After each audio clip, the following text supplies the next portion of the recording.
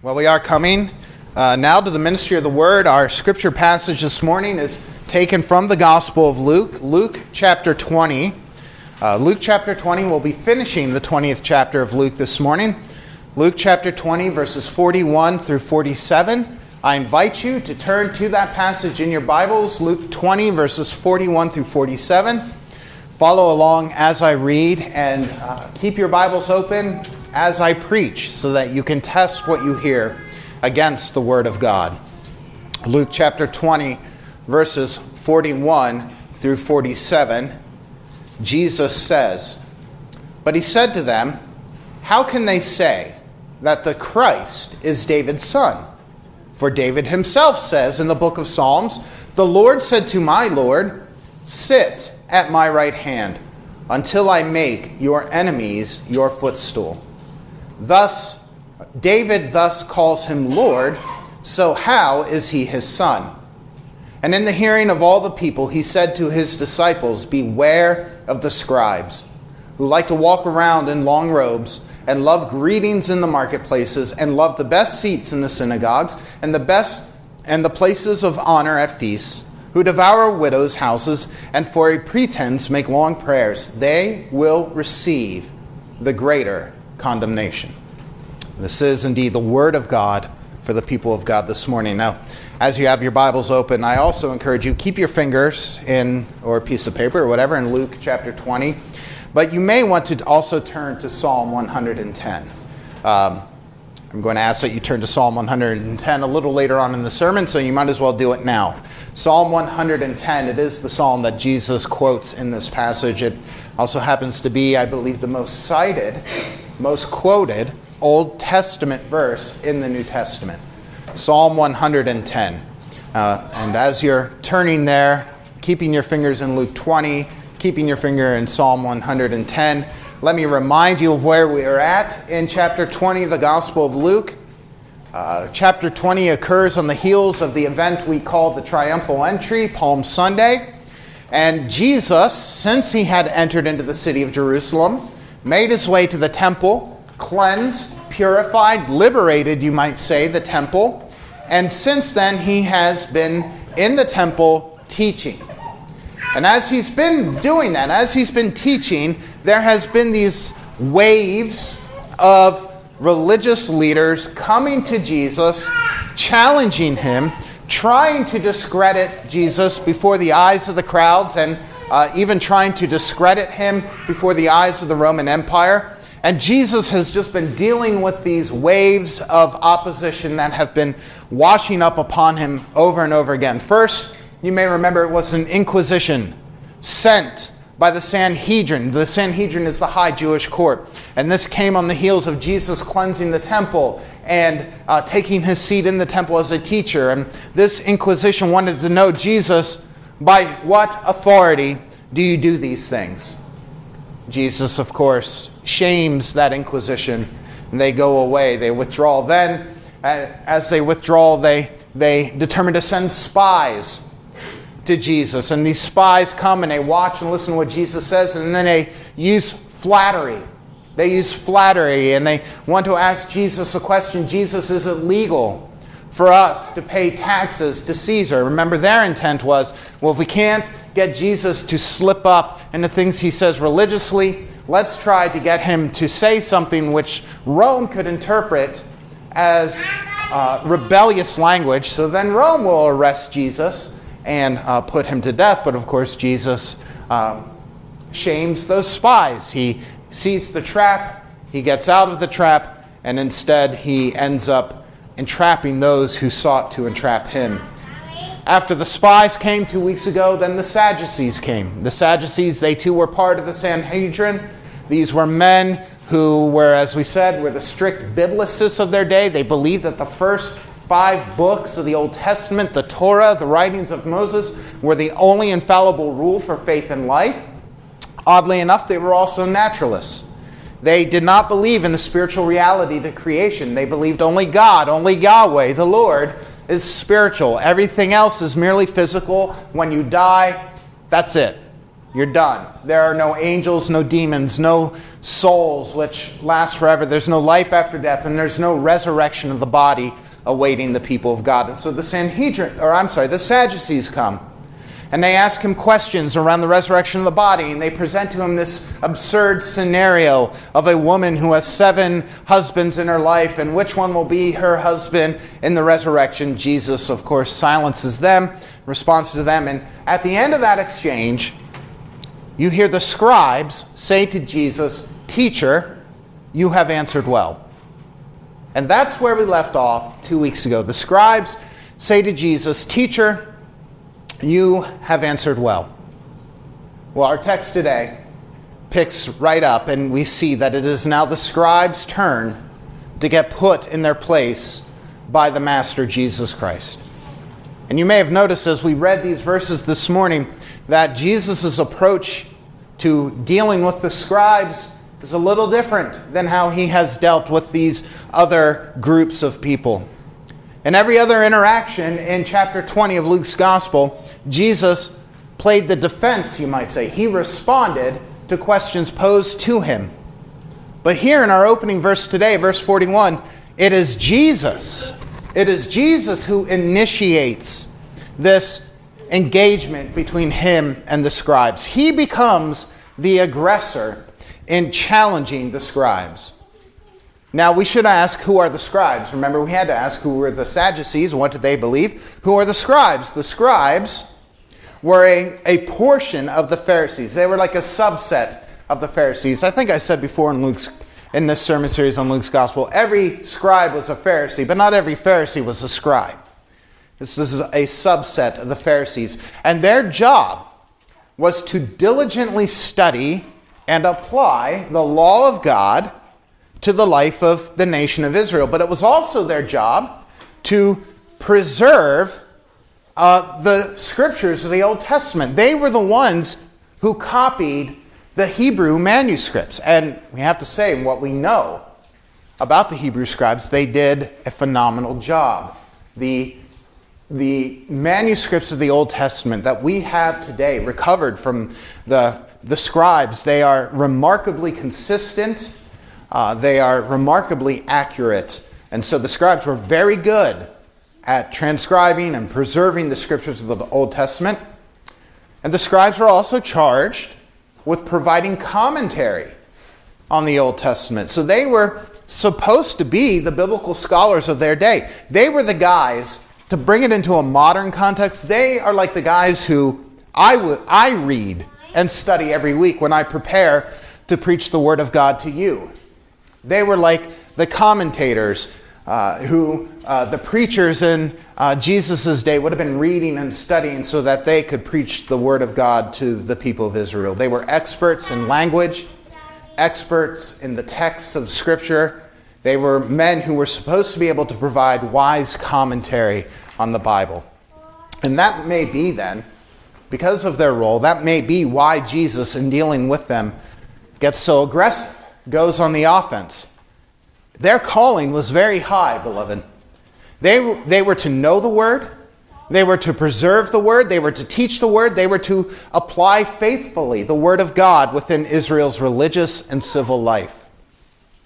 And so in this moment, in the temple, with Jesus knowing he only has a few days left in his earthly ministry, he is going to now expose the scribes before all the people as being false teachers. Now it should be said, not every scribe was a false teacher, but the scribes who are engaging Jesus in this moment are false teachers. And Jesus, the Good Shepherd, because he loves his sheep, is going to expose them for who they are. He's going to let his sheep know that they could not and should not entrust their spiritual care to this group of scribes. And so, as I said, Jesus goes on the offensive, asking the scribes a question so as to expose them as the false teachers that they were. And in doing so, beloved, I believe, in exposing the scribes, I believe that Jesus really is exposing all false teachers, even false teachers that you and I may encounter today. In this exchange, I believe that Jesus gives us two identifiers, two marks, which will help us in this day and age to recognize and avoid false teachers. What made the scribes dangerous, what made them false teachers in the days of Christ, they are the same thing which makes certain teachers today dangerous and false. And so we need to understand these two marks that made the scribes false teachers and apply it to ourselves. The first mark is this. False teachers, all false teachers, teach and preach a false Christ. And therefore, they teach and preach a false gospel. All false teachers teach a false Christ and therefore a false gospel. That is the first mark of a false teacher. The second mark is that all false teachers pursue their own glory instead of the glory of God. They pursue their own glory instead of the glory of God. And so the first mark of a false teacher, they teach a false Christ and therefore a false gospel. This is found in verses 41 through 44. Jesus asks the scribes really a riddle. He says, how can they say that the Christ is David's son? In what sense, Jesus is asking the scribes, in what sense is the Christ, the long-promised Messiah, the son of David? Now we need to understand the overwhelming testimony of the Old Testament, especially from the covenant that God made with King David himself, was clear. The overwhelming testimony of the Old Testament is that when the Messiah comes, he would be from the lineage, the household of King David. He would be a descendant from David. It was a requirement. If someone is to be the Messiah, they must be of the household of David. This is why Matthew and Luke take time in the beginning of their Gospels to trace the family lineage of Jesus Christ. Why they take time to give us the genealogies of Joseph and Mary. Matthew and Luke need us to know that Jesus was indeed born in the family of David. In his human nature, he is very much so a son of David.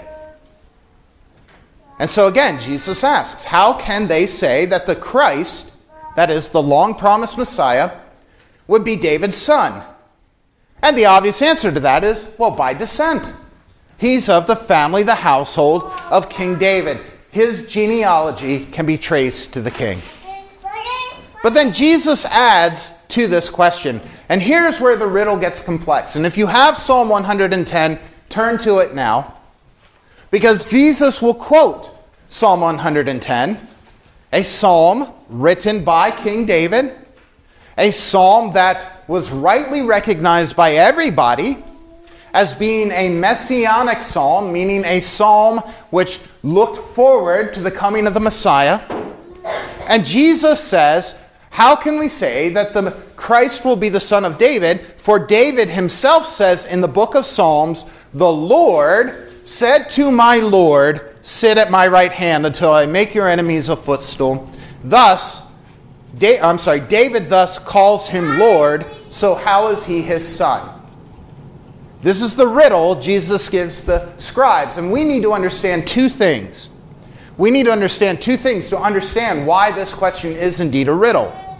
The first thing we need to understand is about Psalm 110 itself, and about the second thing that we need to understand is about the nature of Judaism itself. So first, Psalm 110. Hopefully by now you have it open. You will see the opening line. The Lord said to my Lord. Now in English, it sounds like the same word is being used. The Lord said to my Lord. In the Hebrew language, this opening statement would actually read, Yahweh says to my Adonai, sit down at my right hand. Some of you may know that in the Old Testament, whenever you see the word Lord in all capital letters, that represents the personal name of God, Yahweh. And I don't have time to explain why today we take this word Yahweh and we make it all capital letters, the word Lord in all capital letters. But just know that in your English translation, when you're reading the Old Testament and you see the word Lord in all capital letters, in the Hebrew manuscripts, it is the name of God, the name Yahweh or the name Jehovah. But in the Old Testament, when you see the word Lord, and it is not all in capital letters, that indicates a different title. It's not a name. It's not the personal name of God. It is the title. And the title in Psalm 110 is the title Adonai, my Lord. And so Jesus says that in Psalm 110, David says, Yahweh says to my Adonai, my Lord, sit at my right hand. So that's what you need to understand about Psalm 110. Now here is what you need to understand about Judaism so that you can understand then why this is such a perplexing riddle for the scribes. You need to know that in Judaism, no father would ever call his son Adonai. He would never call his son Lord. And in fact, that is all the more true for the king of Israel. The very one who, King David was the king of Israel, the very one who was supposed to represent God's authority and rule and reign over his covenant people. King David, when he became king, never in his earthly life called anybody Adonai, Lord. Before he was king, he would have called his father Jesse Lord. He would have called King Saul Lord. But once he was king, never. He would have never referred to anyone as Adonai, especially Solomon or any of his sons. No father in Judaism would refer to their son as Adonai, as Lord. And so now that you understand that, do you see how Christ's question to the scribes is quite the riddle? He is saying to them, listen, you say and you believe that the Christ, the Messiah, will be of the household of David. He will be David's son. And you are 100% correct about that. But what I want to know, since you are supposed to be the biblical scholars, since you are entrusted with teaching the word to my people, I want to know then, what I want to know is how is it that David calls his son my Lord? How can David, who called no man Lord, say that Yahweh says to my Lord, the Messiah, the Christ, Adonai, sit down at my right hand? How does that work out? Why does David call the Messiah my Lord if he is David's son? Do you get that? You see why this is a riddle for the scribes? And the thing is, beloved, just even from Psalm 110, the scribes should have been able to answer this question. The scribes should have known the answer. Because look at what David says about the Messiah, about the Christ in Psalm 110. He says, the Lord Yahweh says to my Lord, sit at my right hand. The language of being seated at the right hand of God is language which reflects God's own rule and authority. To sit at the right hand of God is to symbolize the reality that the Christ shares in the very glory and reign of God. Every Old Testament scholar would have understood that. And then David tells us, David writes in Psalm 110, that Yahweh tells his Lord that he will sit there until I make your enemies your footstool. And here, again, the imagery is that the enemies of God would be forced, in a sense, to lie in the dust with the feet of the Christ resting upon their necks. It was a sign of complete and utter dominance over his enemies. This is who David says his son, his Lord, the Messiah is. He is the one who shares in the glory, in the majesty, in the rule, in the reign of Yahweh himself. He is the one who would have complete and total victory over all of his enemies. And that is why David calls the Christ, although he would be his son through family lineage, that is why he calls the Christ my Lord, Adonai. David knew, and he made it clear in Psalm 110, that the Messiah would be one who was far greater than himself, even though he would come from his offspring. David knew that the Messiah would not just be his earthly descendant. David knew the Messiah would be God the Son, that he truly would be his Lord Adonai. And so Jesus says to the scribes, tell me, I want you to say it in front of all these people. Tell me who you believe the Messiah will be. You say he will be the Son of God, or the Son of David? That is good. But I want to know more. If he is merely the son of David through lineage, then how can it be that David calls him Adonai? And every indication from Luke's gospel is that the scribes could not answer that riddle. They should have been able to say, David calls him Lord because he's not just David's earthly descendant. He is the very Son of God himself. It would have been a confession that the Messiah would not just be an earthly man, but also God in the flesh, fully divine. But they couldn't do that because they didn't believe that. They had a deficient view of the Christ.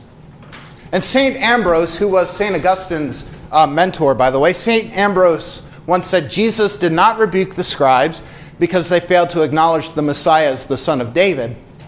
He rebuked them because they failed to acknowledge the Messiah as the very Son of God himself in the flesh. Listen, beloved, ever since we began this study in the Gospel of Luke, and I know it's been a long time, 80-some weeks in this book, I have been telling you that many Jews in the days of Christ had a deficient and wrong understanding of who the Messiah is and what his mission would be.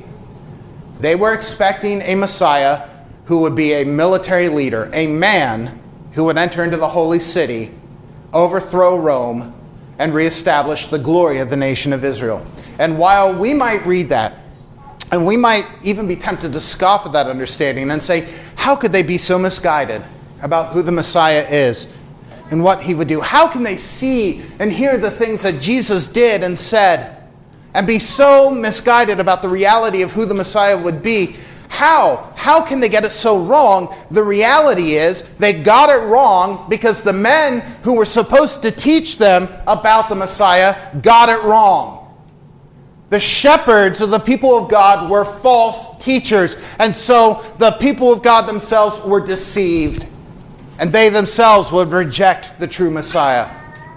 The scribes, they believed that the Christ would be David's son. They did not believe that the Messiah would be the Son of God. They did not believe that the Messiah would be, yes, a true man, but also truly God. They simply saw him. And they even saw the very kingdom of God itself in earthly human terms. They thought of salvation in terms of political liberation. They thought the Messiah would save them from political tyranny, that he would establish David's throne forever in Jerusalem. Yes, but they thought there would never be a time when a descendant of David would never sit on that throne. They thought the nation of Israel as a geopolitical state with a king from David's lineage would be established forever. And that is not what Jesus the Messiah was about. It is a false Christ, a false gospel. The Messiah, one who is nothing more than an earthly military leader and liberator, as they believed, that Messiah is a Messiah who cannot save. That is not a Messiah who could ever hold the keys to death and Hades, as we heard last Sunday. That is a Messiah who can never deliver his people from the greatest enemies of sin and death and the devil. What good, beloved, are earthly thrones, are liberated and free nations when the body will still die and the soul perish? We, those people, we today need a Savior, a Messiah, beloved, who can truly liberate us, set us free from sin and the punishment it deserves, set us free from the power of death and the grave, a Savior who can raise us to new everlasting life. And only Jesus Christ, truly God and truly man, the Son of David, the Son of God, our Adonai, who is now seated at the right hand of the Majesty on high. Only he is that Messiah. That is the Messiah that the scribes should have been teaching to the people of Israel. Instead, like all false teachers, they taught a false Christ, a false Messiah, and thus They presented before the people a false gospel, a gospel that could not ultimately save anyone. And that is the first mark of a false teacher. They teach a false Christ and a false gospel. Jesus then gives us another mark, a second mark of a false teacher, found in verses 45 through 47. False teachers seek their own glory instead of seeking the glory of God. Jesus says to his disciples, but loud enough so that all the crowds could hear, and probably the scribes as well, beware the scribes. And he gives us 6 reasons why the people should beware. First, he says, the scribes love to walk around in long robes. In other words, they paraded themselves in fine linen, dressing themselves like priests and kings in the marketplace. They loved to, as one commentator said, put on a ritz.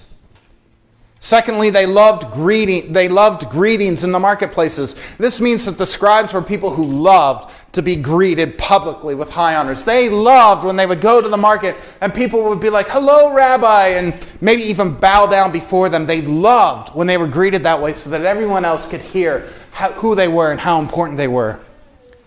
Thirdly, they loved the best seats in the synagogue. This is so different from us today. I have to beg you all to sit close. These scribes loved to sit up on the platform where the liturgist, the one leading the prayers and the services were standing. They loved to be seated up front so that the worshipers who came into the synagogue could see how important they were, how close to God they were because of how close they were to the law being read in the synagogue. Fourthly, they loved the best seat at feasts. When the high-ups in society would hold banquets and feasts, they loved to occupy the seats of honor. Fifthly, they devoured widows. Now, understand, widows were seen in Jewish society as the most vulnerable of all people. That's why the law demanded that widows and the fatherless were cared for by the nation of Israel. They devoured widows. In other words, they added to the oppression of the oppressed. And we don't quite know exactly what Jesus is referencing here when he says they devoured widows, but somehow they were taking advantage of them and getting rich off them. Sixthly, they would make long prayers. And what Jesus is talking about here are public prayers where the scribes would basically pray on and on and on so that everybody could hear how holy they were. Listen to how eloquently they pray. Aren't they the most holy people in the world? That's what they love to do. And Jesus says, beware the scribes, because they, like all false teachers, what are the scribes doing in all these things? They are glorifying themselves. They love to glorify themselves before the masses. They love the attention. They long for the attention. They long for the accolades of men. And isn't it interesting, beloved? Many of the things that Christ condemns when he gives the warnings of the scribes, they do deal with great earthly wealth, the best clothes, the best seats in the house, even getting rich off widows. I want to be careful about this because I'm sure there are false teachers who are very poor, and I'm sure there are good, solid teachers who, maybe in comparison with us, have a great amount of earthly wealth. But I do find it interesting. The reality that many of the things Jesus condemns in the scribes deal with earthly wealth. And in preparation for this sermon, I researched the 10 richest pastors in America. And that list is populated with people who are outright false teachers, heretics, people who do not preach the true gospel, people who preach what is known as the prosperity gospel, the gospel that Jesus wants you to be healthy and wealthy. You just need to sow a seed of faith. Give this amount of dollars and God will bless you. Talk about getting rich off of the poor, off of the widows. The list is populated by people like Kenneth Copeland, Pat Robertson, Joel Osteen, Creflo Dollar, Jesse Duplantis, T.D. Jakes, who, by the way, is a modalist. If you're taking my Sunday school class on the Trinity, you should know what that is. He believes a false view of the Trinity. Paula White, Benny Hinn, Joyce Myers, all false teachers, all exceedingly wealthy. Kenneth Copeland, I didn't know this until I looked it up, is almost a billionaire. A billionaire. As a supposed minister of the gospel, he is almost a billionaire. I don't think that this is a coincidence. It's not too different from who the scribes were. But again, earthly wealth put aside, the one thing that all these false teachers have in common is that they pursue their own glory instead of the glory of God. They want the spotlight on them. They want the hordes of followers. They want 1 million likes for all their tweets. They want the brand. They want their vision executed. They want the recognition, the respect, the honor, the most downloaded podcasts and most bought books. They want much made out of them while they make very little of Jesus Christ, the Messiah. These are the marks, beloved, of false teachers. And Jesus says in verse 47 that the scribes and all false teachers will receive a greater condemnation. He is saying there is a more severe punishment for false teachers. I know we have this popular idea in American evangelicalism that all sin is equal. And in one sense that's true, in that even the quote-unquote small sin is an eternal rebellion against the eternally holy God and deserves eternal condemnation. But the Bible does teach that some sins are more heinous than others. Jesus has declared this truth to us before when he pronounced judgment on Capernaum. And he said, it will be better for Sodom on the day of judgment than it will be for Capernaum. In the eyes of the just God, while all sin deserves the full rate of his wrath for all eternity, some people, if they do not repent and come to Christ by faith, the true Christ by faith, some people will receive a greater condemnation. False teachers will receive a greater condemnation. This is why the Apostle James says, not many of you should aspire to be teachers. It is dangerous, eternally dangerous. And those who, like the scribes, those who preach a false Christ, who preach a false gospel, those who seek their own glory instead of the glory of Christ, they will face a more severe judgment. And we, beloved, you and I, the entire household of God, we need to beware of these false teachers. We need to give them no space within the church of Christ. Give them no voice in the church.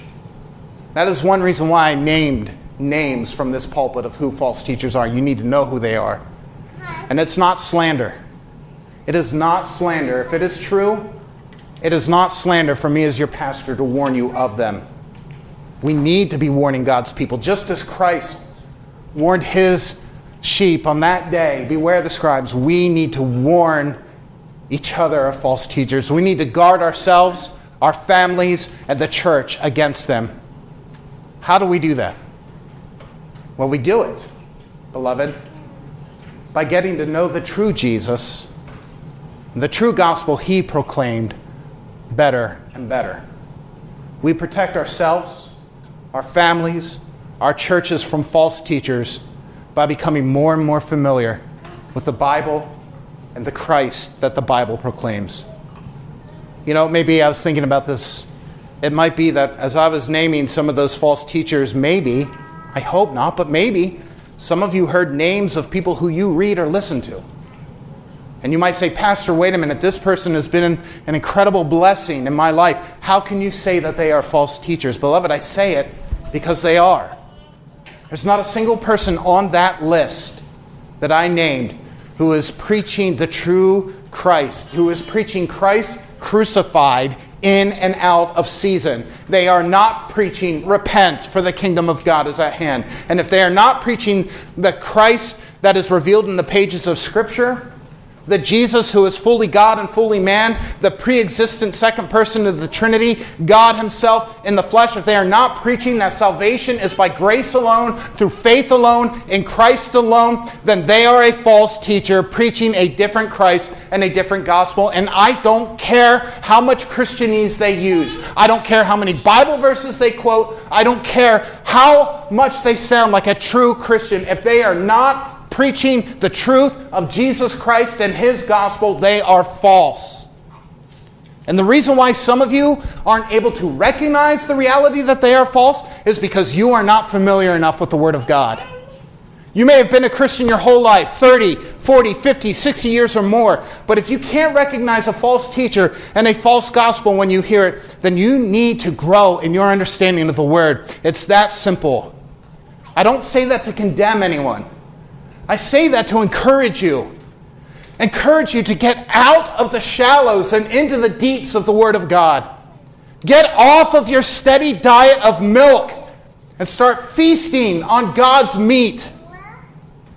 Beloved, I want you to know that this church, at least as long as I'm pastor, and hopefully well beyond that, this church wants to be a place which feeds people the meat of God's Word.